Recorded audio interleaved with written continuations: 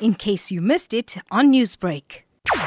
We do encourage online bookings in advance, but we do have bookings available in our cinemas as well. They are contactless tap-and-go facilities, as well as cash payments will be available. The second is mask wearing will be mandatory for all. The masks can only be taken off whilst eating or drinking inside the actual cinema auditorium. Temperature checks will be done on arrival at access points to the cinema complexes. Hand sanitizer is available throughout the cinema at the main access points. We encourage social distancing of 1.5 meters.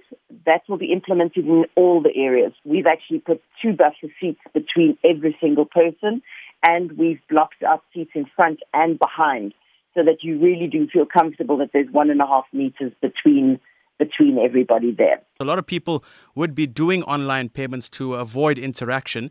The issue of refunds have now also come up. So let's say a patron is turned away from the cinema due to having a high temperature, for example. Will they be refunded? Yes, we will look at the refund. We'll probably do a readmit for them so that they could come at a time that's more convenient for them. And if it's not, we will then do a refund for them. And also, Chantelle, from what we are hearing, it doesn't seem as if many people are too interested in attending a movie showing. Obviously, it is difficult to say, but are you expecting decent attendance figures this weekend? We're obviously hoping for decent attendance figures. We're having a look at our online bookings already. Obviously, that's one indication as to the number of bookings we'll get. And we are seeing a decent number of bookings that are coming through. And that's obviously in our large cinema complexes. So we are optimistic. We really are. I don't think it's going to be the same as what it was this time last year. No, I think we'd be unrealistic to expect that. But at least some decent numbers should be coming through. We know that the new Christopher Nolan film Tenet will be one of the must-see offerings this weekend. But what can audiences look forward to in the coming months? Good question there, Matthew. There are a lot of titles, actually, because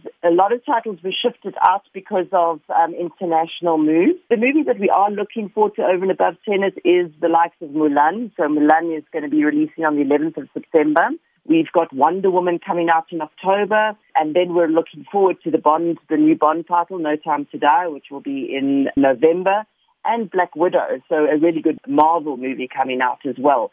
Some good movies to look forward to. I'd like customers to feel safe in our environments, and in fact, we've spent the last 3 months putting measures in place to make customers feel comfortable. I think the urgency of not having seen a movie for 5 months will also add to that level of excitement as well. So let's get the magic of the movies back on again. Newsbreak, Lotus FM, powered by SABC News.